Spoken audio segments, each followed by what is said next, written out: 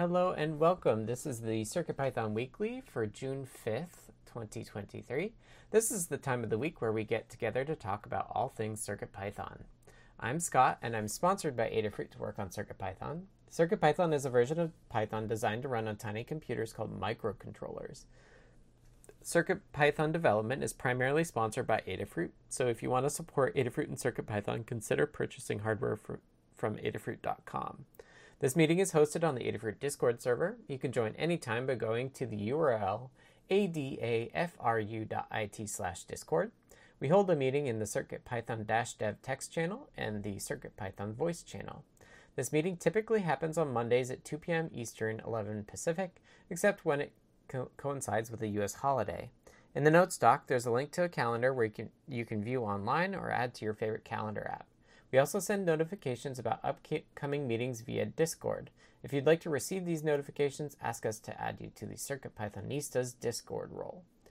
There's a notes document to accompany the meeting and recording. The final notes document includes timestamps to go along with the video, so you can use the doc to skip around and view the parts of the video that interest you most.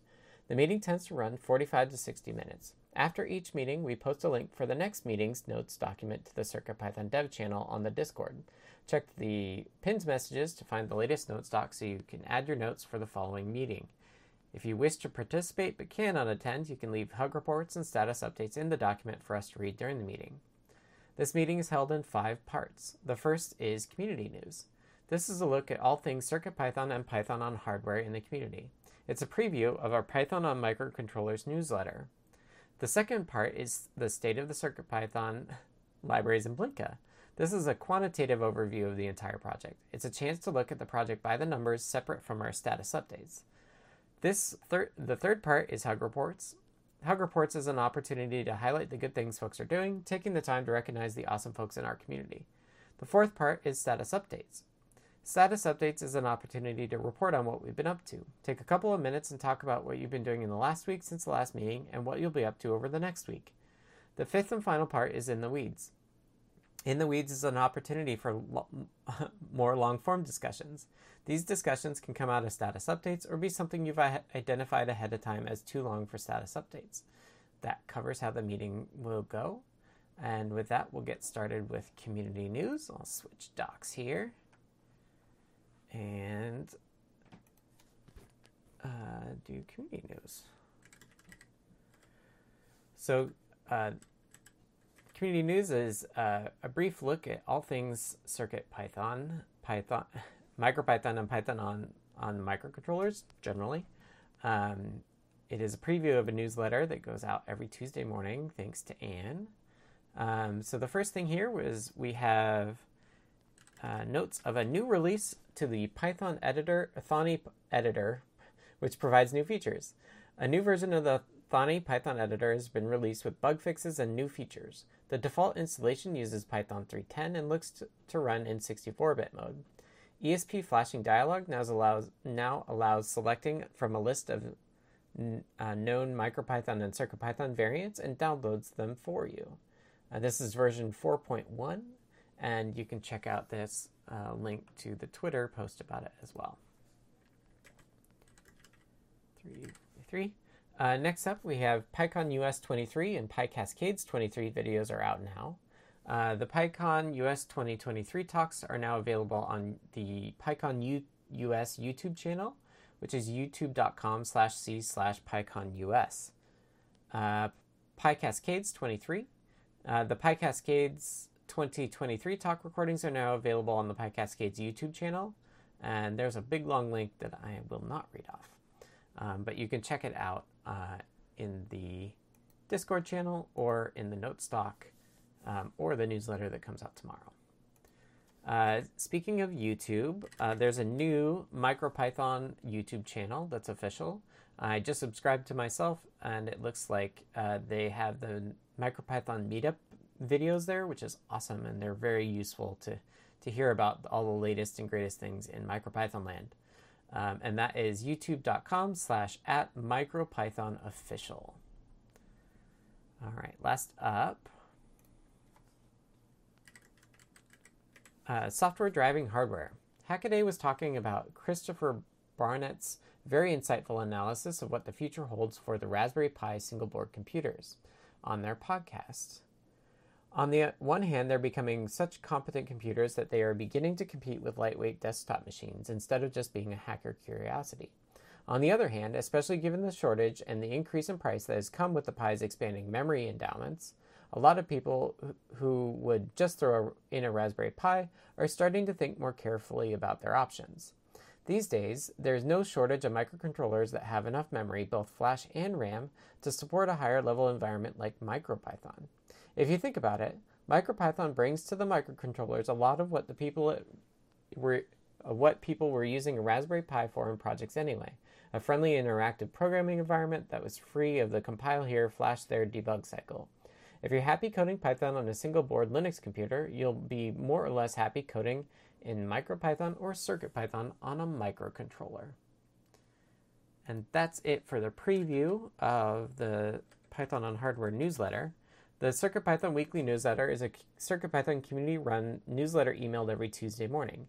The complete archives are available at adafruitdaily.com/category/CircuitPython.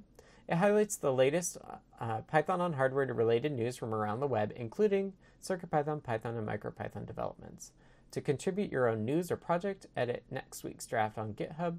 That's github.com/adafruit/CircuitPython-weekly-newsletter. There's a drafts folder there. Take a look at that. And submit a pull request with the changes. You may also tag a tweet with hashtag CircuitPython on Twitter or email cpnews@adafruit.com. And 2231 Puppy, I'm happy to. I can read your question. Thanks for dropping in. Really appreciate it. All right, next up is the state of CircuitPython, the libraries in Blinka. This is a statistical overview of the state of CircuitPython, meant to kind of ground us in objective metrics. These are numbers from the last 7 days. If the meetings shift, we do kind of miss things, so sorry if we missed you. But let's get started overall. So overall, we had 17 pull requests merged from 10 different authors. So new names to me are Graham Winter, Tamia Ola,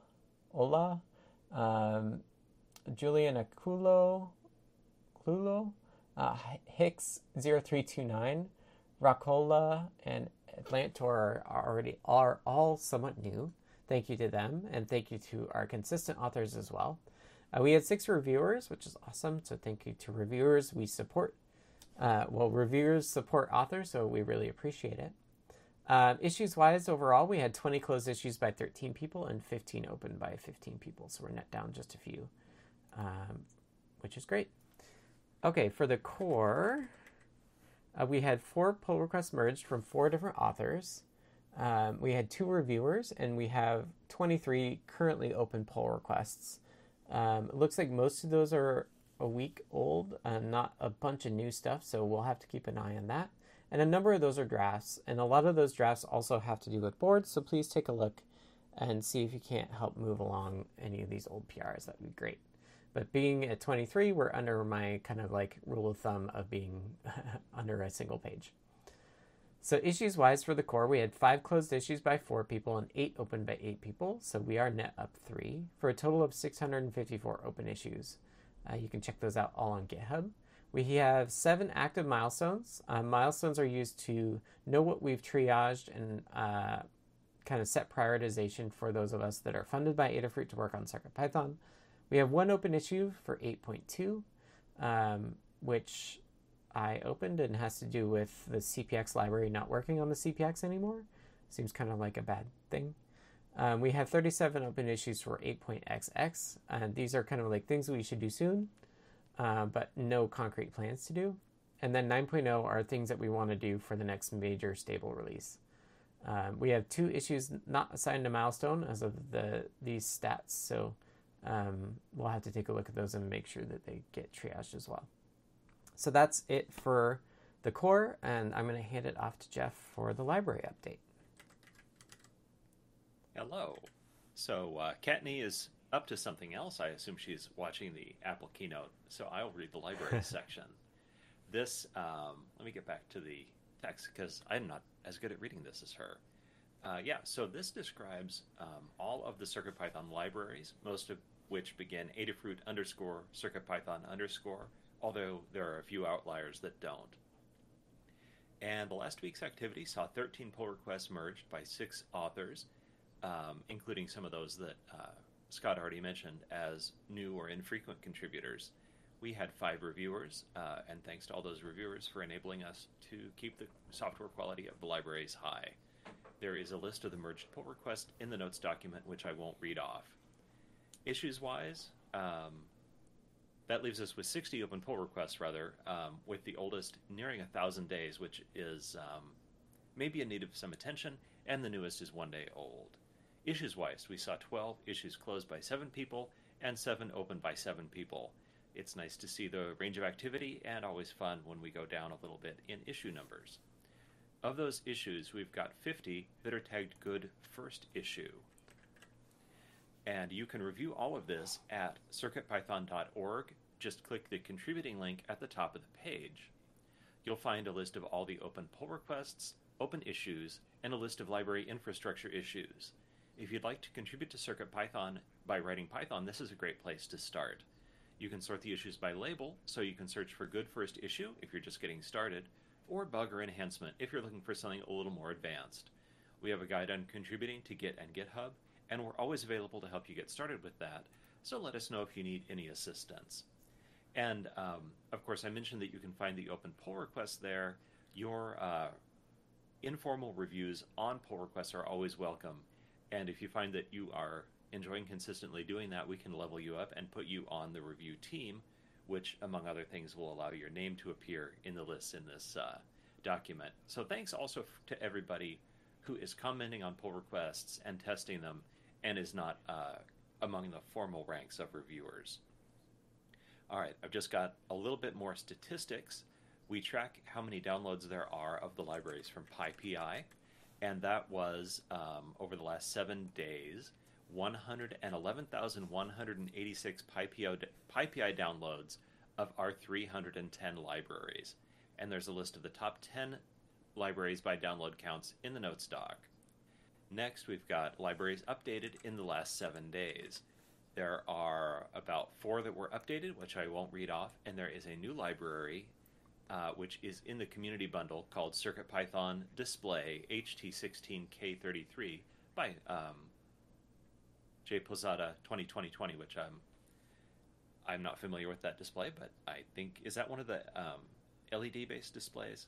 So check that out if you are into that sort of thing. And that wraps it up for the libraries. Back to you, Scott. Thank you, Jeff. Okay, next up, I'm going to read for Blinka. Blinka is the CircuitPython API compatibility layer that sits atop MicroPython and also works on single-board computers, such as the Raspberry Pi, to provide the CircuitPython API. In Blinka, there were 0 pull requests merged. There are 3 currently open, and 2 of them have been open quite a while, so I doubt that they're going to be in anytime soon.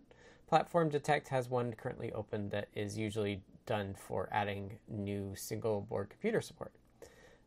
Issues-wise, for Blinka, there were 3 closed issues by 3 people and 0 open by 0 people. That's also great. For a total of 94 open issues on Blinka itself. Download stats for Blinka. PyPI downloads in the last week was 11,097. PyWheels downloads in the last month was 7,076. And there are now 119 supported boards. That's it for Blinka, and that's it for the state of CircuitPython libraries and Blinka. Next up, we have Hug Reports. Hug Reports is a chance for us to say thank you to the folks in our community for doing awesome things. It's done as a round robin, so I will start, and then we'll go down the list of folks who are listed in the notes doc, and hopefully in the meeting as well. As always, if you're not able to make the meeting, feel free to drop notes in here, and I will read them off, so you'll hear that too. So for me, let me take another time code. I just wanted to give a hug to TAC, who does for continued Tiny USB and Tiny UF2 support. just following that and watching all of the different microcontrollers that get support is really fun. So thanks to TAC for taking that on. Next up, we have Dan. Okay, thanks. I'd like to thank Greg Neveroff. He and I had a very helpful audio discussion about, he has some async I/O changes that have been proposed that have been in the pipeline for a while, and now that 8.10 is finished, I'm trying to circle back to those. So we had a really good discussion. Okay. Awesome. Thank you, Dan. Next up, I have notes from DJ Devon 3. Let me take a time code. DJ Devon 3 says, Hug report to Ventru for helping to turn a hard-cut RGB cycle into a nice rainbow fade using PWM. And next up is Foamy Guy. All right. Thank you, Scott. Hard reports for me this week. First, thanks to you, Scott, for sharing some insight into some of the bits inside of Core Display I/O. Hard report for Jose David, who created the virtual HT16K33 emulator library and shared that in the community bundle. It's a super interesting thing. And lastly for me, thanks to Maker Melissa for some suggestions on the non-blocking marquee functionality inside of the HT16K33 library. Thanks. Thanks, Foamy Guy. Next up is Jeff. Hello again. I wanted to thank Melissa for testing the Matrix Portal S3 board definition and figuring out that we needed to update Protomatter. And of course, Phil B for advancing Protomatter to work better on the S2 and S3 using the LCD peripheral controller. That presents a few issues for the CircuitPython update, but I think it will really make the display on those microcontroller families work a lot better. So it'll be cool to see that come into CircuitPython. And then a big list of people who have been showing off SynthIO. JP, Mark, and Liz were on Show and Tell last week, and they all had projects based on it. And ToddBot has been making some videos about it. And I'll tell you a little bit more about that, how that's going when we get down to my status updates. Awesome. Thank you, Jeff. Next up, I have two more to round us out that are both folks missing the meeting, so I will read them off. First up, Katney's missing the meeting and says, hugs to Blitz City DIY for generating a fritzing object for me for an upcoming guide. Hugs to Dan H for a ton of help understanding the wiring behind a breakout board. And last up, we have notes from Maker Melissa, who says, hug report to Dan H for help with getting my CircuitPython environment functioning. Hugs to Jepler for making a board definition for the new Matrix portal, and a group hug. That's it for hug reports. Next up, we have status updates. Status updates is a chance for you to talk about what you've been working on in the past week and what you plan on working on in the coming week. This is great for collaboration and also just knowing kind of where everyone's at and what they're working on. So I will start and we'll go through the list just like we did for hug reports. So for me, I added one-wire and UART support to the pirate code. This kind of gets me to the point where I think it's good for 1.0. I poked at the STM32G0 for a bit of a pirate break, and I'm crashing it now, so I'll probably poke it a little bit for a break today, or this week as well. Just trying to get Blinky going on it. I did a little bit of MCU flasher work, but the SAMD51 is still pretty unreliable to the point where it feels like it's bricked, which is not great. So I don't really feel confident in that code right now. So I'm taking a break from that. That's like really, really deep down into the weeds of micros, which is it takes some grit to do. This week, I think I'll be taking another deeper look at USB host in CircuitPython, starting with the IMX-RT. TAC has done some work since I looked at it last, and I need to take a more thorough look at it and see if I can't get it working. Lastly, I got a laser cut chipboard that is a grid of 0.1 inch holes with at a 0.2 inch spacing. My idea being that I could mount Adafruit boards, including my Imagine Synth modules to it. But one problem I have is that because it's spaced at 0.2 inches, I can't fit anything that's an odd number of tenths of an inch apart.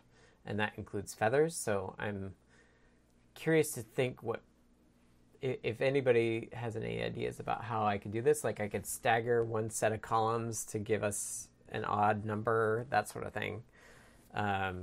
Curious if anybody's interested in this. It's kind of, my idea is that it's like going to be your structural backing for putting together like bespoke controllers and stuff like that. Anyway, that's what I'm thinking about, and that's what I'm planning on doing this week. Next up, let's hand it over to Dan to hear about what he's up to. Okay, so as I already mentioned, I had a meeting with Greg Neveroff about async I/O changes, and we'll work on some various things. There's a PR to the core, which should not interfere with the current library, so he's going to make sure that's correct and then bring it up to date. And then in terms of the library was just sort of for testing purposes, so it probably we may just close that PR for now and eventually work on like a cleaned up version of that once what he's working on will be moved in. And what he's really working on is trying to make an event loop that is not always polling, so that if you're running a bunch of async I/O tasks, then there won't be a loop that's always running in the background, checking to see whether they're okay. Things might even go to sleep, or in general block on something that would allow less CPU spin. That's what he's working on. Okay, that's the most interesting thing. The other very minor thing I'm working on, but it seems to be taking too much time, is that I'd like it so that you can just fetch the submodules for a particular port instead of going to the top level and fetching all the submodules, which now takes several minutes because we have so many submodules. And I thought this would be really trivial to do, and it turns out it's not. One reason is that all the port make files assume that you're building boards, but here's a new target that isn't a board build, and so that assumption about it building a board was wrong, and I had to undo a bunch of stuff because of that. And also the other thing is that it's just extremely painful to do any kind of programming with if statements and doing computation either in GNU Make or in Shell. They're both kind of horrible as programming languages. So I've gone through several iterations on this, but I think I'm seeing the light at the end of the tunnel right now. And then finally, I would hope to start working on the MicroPython, the merge of MicroPython version 1.19.1 into main, which is a prerequisite, or it's something that we're planning for 9.0.0, not for any of the 8 releases. And I hope to start on that this week. Okay. Yeah, and noting that once that's merged in, that will really turn us into 9.0. Right. I don't think it'll be a draft for a while until we're really done with 8, or we need to fork. Yeah, we can bridge. Yeah. I think I was talking with Jimmo a little bit, and 1.2.1 might be out by the time we want to get 9.0 out. So it might be that you do 19, Jeff does 20, and I'll do 21. Okay, that'd be fully caught up. And I think I asked him, and he didn't think 21 would be a different MPY version either. So I guess we could do it as a 9.1 or something. But yeah, I would see that 19.1 would be like an alpha, which would, because we don't want to have. We want to just have one. By the time we get to the betas, we want all the MPY to be stable. Yeah. Yeah. Yeah. In fact, I may even not do an alpha release until we're on the MPY version number that we know we want to be on. That might be a good idea. Yeah. Well, like we can do S3 builds, but not actual alphas until we're on the version we're gonna do, just for clarity. Anyway, right. Thanks, Dan. Good. All right, next up I have notes from DJ Devon 3, who says, making progress on my rechargeable BLE RGB candle. I added a rainbow fade effect. Battery life with a 500 milliamp hour battery is about 3 days. With a 2000 milliamp hour battery, it's over a week before requiring a recharge. Hacking up the base of an electronic candle with snips is fun and somewhat necessary for beginners. Replicating a 3D printable version to allow for better component placement is the ideal solution. Next up, let's hear from Foamy Guy. All right. Thank you, Scott. Last week, I refactored the non-blocking marquee functionality that I added to HT16K33 library to make it reuse the code better between the blocking version that existed previously and the non-blocking version. It now uses some of the same code, and we're able to eliminate some repetition inside of there, which is nice to try to cut the size of the library down some. I also pushed forward a couple typing PRs that had stalled from their original submitting authors. I got a few of those up to the point where they could be completed last week, and then I have a couple more that I've been working on this week. I polished up the RGB LED server library that I've been working on. I have now added all of the remaining functionality that I had planned at least, although maybe some more stuff will come to mind. And I would say it's nearly ready to make the initial release and get it added to the community bundle. So I hope to do that this week. Over the weekend, I did a good chunk of soldering on, I think it was Saturday, I think it was. I soldered up some quad feather proto boards as well as a couple feather wings that I had already received but hadn't used yet, so they didn't have any pins on them. For this week, I will be also jumping back into the core display I/O issue with the hidden elements to try to get that wrapped up. And that is what I have. Thanks. Thanks, Foamy Guy. All right, next up, let's hear from Jeff. Hello again. I was just adding my In the Weeds topic, so let me scroll back up. But last week, I implemented biquad filtering in SynthIO, and earlier this morning, I just moved that out of draft status. There are several other simple kinds of filters that can be created within the same biquad structure and mathematics that would be useful. Those are called notch, peak, low shelf, and high shelf. And I'm going to leave that as a separate item because I think that would be fairly easy for someone else to contribute. It's mostly math that you copy out of a web page and just a tiny bit of, put this in shared bindings, put this in shared module. So I think that would be feasible for someone else to pick up. Anyway, this week I'm updating ProtoMatter, which is a requirement for finishing the Matrix Portal S3 board definition. Since the last time we updated ProtoMatter, Paint Your Dragon has changed it so that it uses I think it's the LCD control peripheral to clock out the data, which has some really nice advantages because it's being done by a peripheral instead of a software loop, but it needs some structural changes in how CircuitPython interacts with it.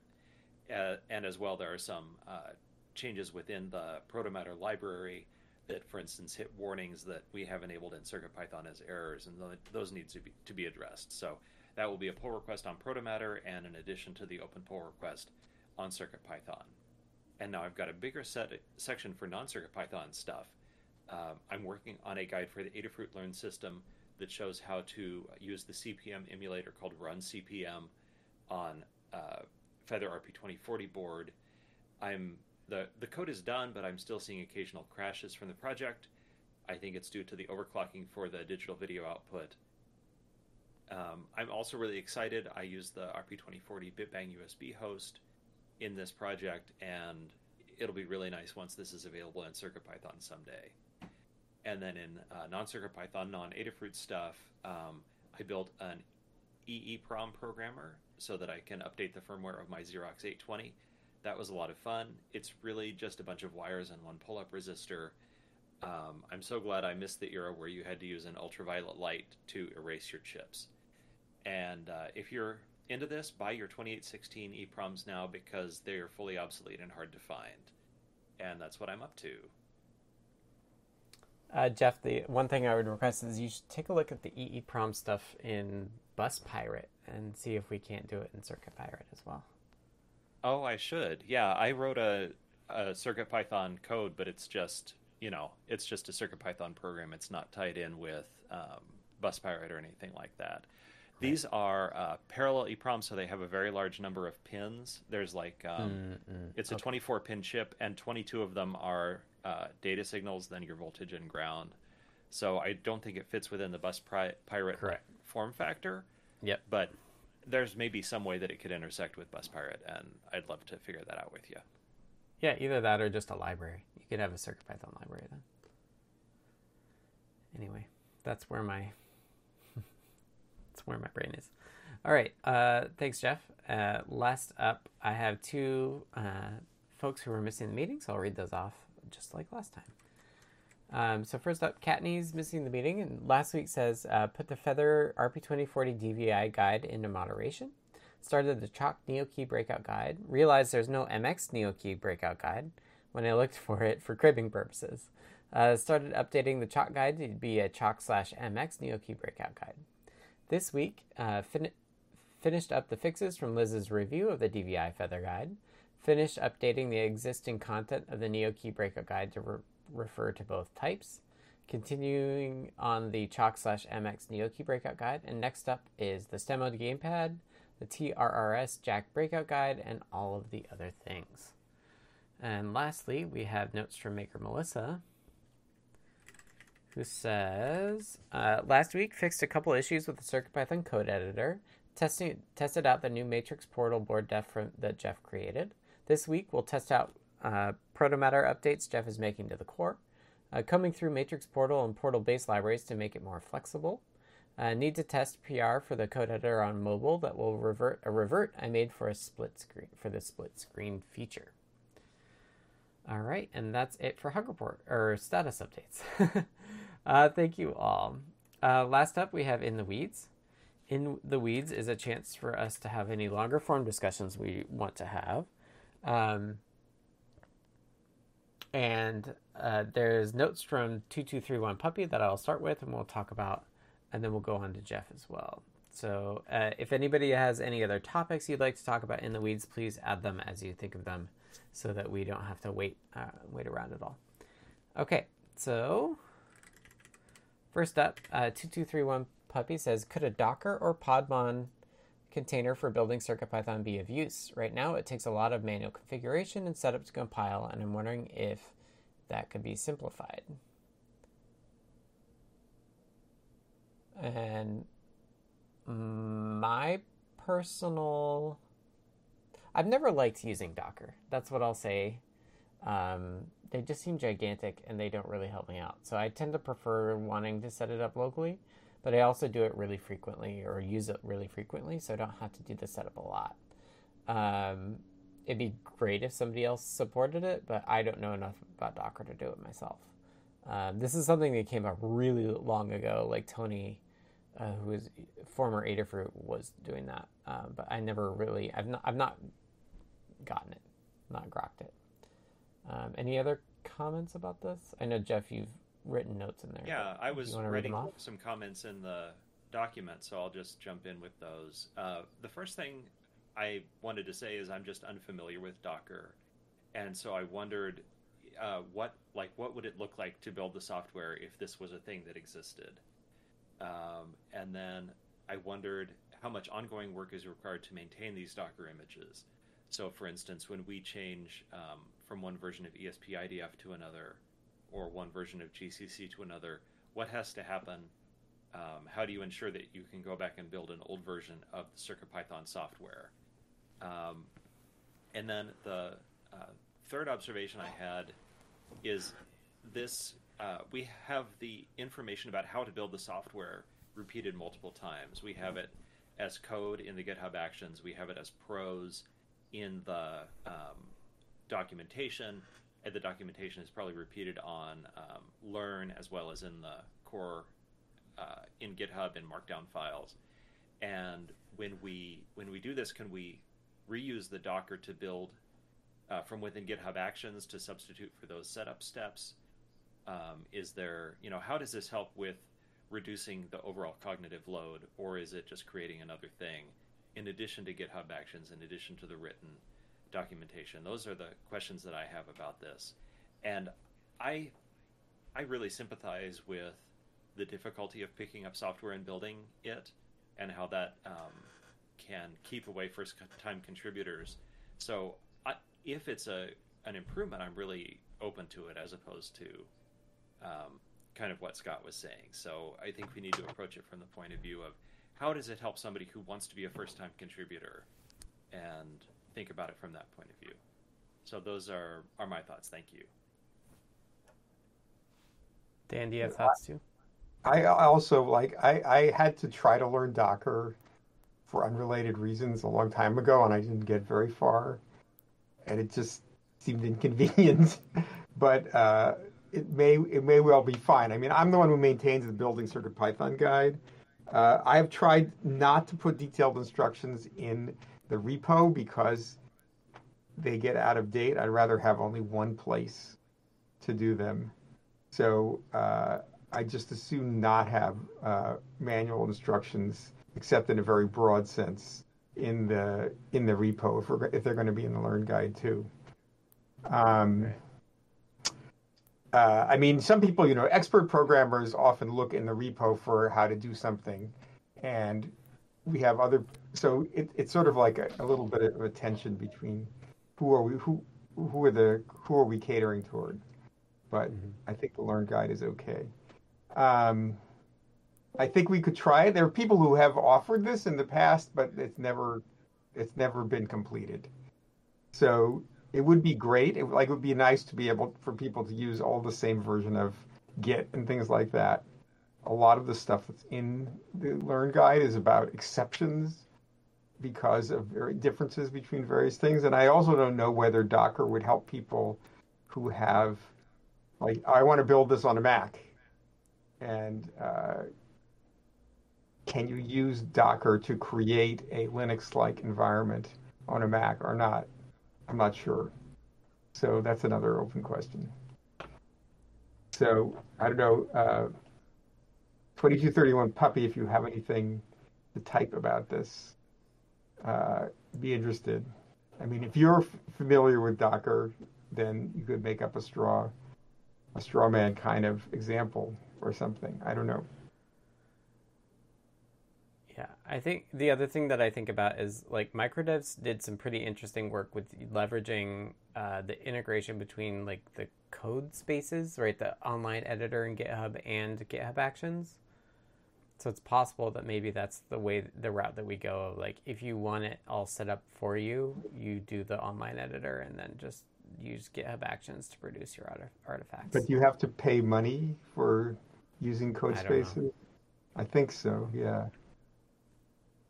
So one comment, because we use Docker at my work to build basically Linux images on Windows, is I think there is some advantage there for people jumping in. Just from having gone through setting up Windows on Linux, that's a little bit of a journey all on its own. That if you don't want to take that step, you could run into a barrier. The one caveat to that is your USB handling becomes tricky. I found how to work around that, but it can become a little bit of a barrier when you're trying to transfer things. Or in the end, a lot of times I use Putty or Mu on my Windows side and just mount a drive and copy things over to put new builds on. But if it ever comes to flashing and that, you get kind of lost. Right. That's I guess a problem, because the development cycle is not just compiling; it's compiling and then flashing and then maybe using a JLink or something. Usually not, but yeah. You can use. I did get success running JLink because it's actually fairly well built in that you can have remote JLinks through IP. Mm-hmm. A lot, and then the newest versions of some of the Windows Linux tie-ins have mounting USB. So I'm not sure if Docker's incorporated those. So there's definitely advantages, but at my workplace, we've got a full-time person that handles infrastructure, including the Docker setup. So there is a certain amount of work to maintain it. Yeah, and I don't think any of us other core devs are the people that will do that, unfortunately.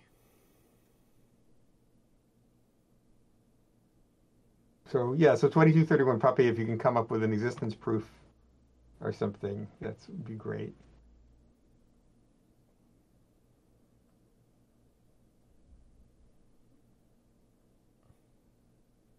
All right. I see they're typing. That's a fair point about USB. I wonder if there's a better container solution or something else to make it easier. Thanks for the input.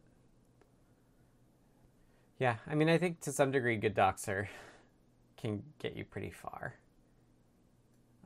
with that. Because if you use any sort of setup system, then you have to teach people how to use that setup system.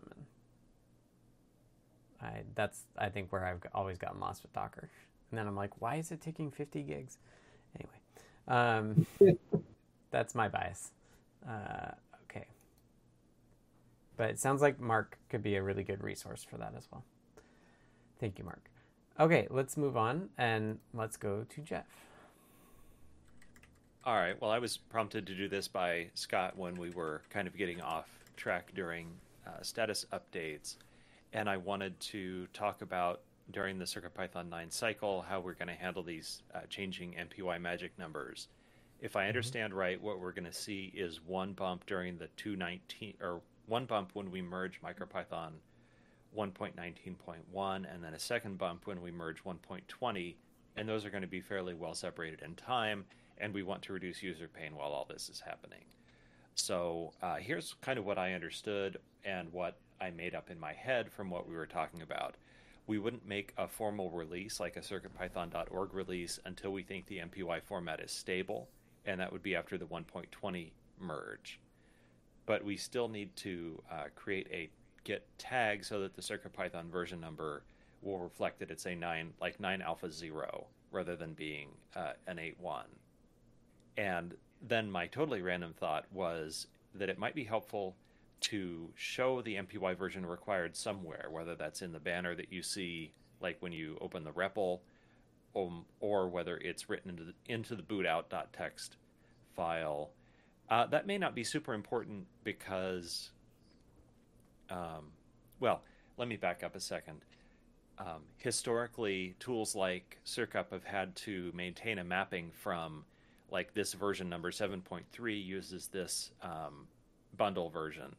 And maybe by putting the MPY version number somewhere like bootout.txt, it could simplify this part of CircUp so that we could say this is MPY version 23, this is MPY version 25. I don't know what the version numbers are. And then that doesn't have to be maintained in CircUp anymore, but could be easily seen by anybody who looks at the boot out file, including automated software like CircUp. And that's my brain dump. Mm-hmm. I mean, I think that's the numbering that I'm really trying to tie to is the major version number. But like you've hit on, like the tricky part with this is that we're going to do two kind of bumps internally. Well, every time I said, like, I could make a branch, which was the MicroPython merge 9.0 branch, and we could not merge that back to main until it's all done. I don't know if that'd be too confusing or not. If that would. Yeah, I think my main concern with that is that we have a lot of infrastructure for getting builds off main, which is really helpful for debugging. Yeah. Right, so being able to go into S3 and pick the different commits and just see if bugs are there would be really nice. So that's kind of, I think, why I was thinking that. One thing we could do is we could pull a Microsoft and skip 9.0. Like we could do a 9 for when 119's merged in, and then with 120 we could go straight to 10. That would confuse everybody. I'm into it.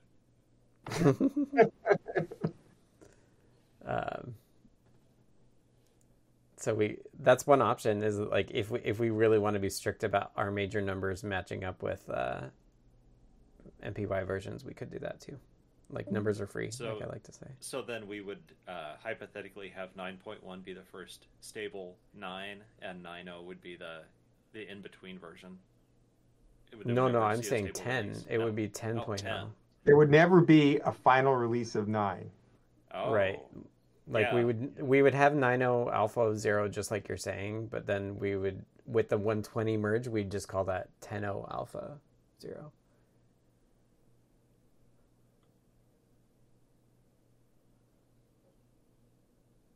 We can stew about this. So let me see how much work it is to do the merge, and then like we could see We like can, yeah, we can decide then. yeah.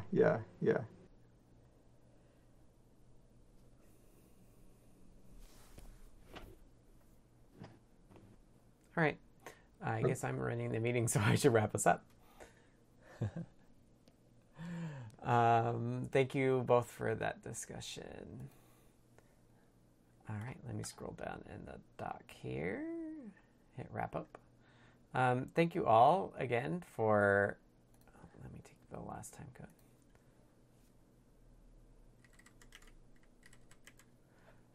code. Thanks everybody for joining for this CircuitPython Weekly for June 5th, 2023. Thank you all for coming, even though even though there's an Apple keynote that we're competing with. If you want to support Adafruit and CircuitPython, and those of us that work on CircuitPython for Adafruit, consider purchasing from the Adafruit shop at adafruit.com. The video of this meeting will be released on YouTube at youtube.com/Adafruit, and the podcast will be available on major podcast services. It will also be featured in the Python for Microcontrollers newsletter. Visit adafruitdaily.com to subscribe. The next meeting will be, let me check my calendar to make sure I'm right, at our normal time next week, June 12th. And Jeff is running it at 2 p.m. Eastern, 11 Pacific on the Adafruit Discord, which you can join by going to the URL adafru.it/discord. To be notified about the meeting and any changes to the time or day, you can ask to be added to the CircuitPythonistas role on Discord. With that, thank you all. We'll have a great week, and we'll see you next week. Thank you.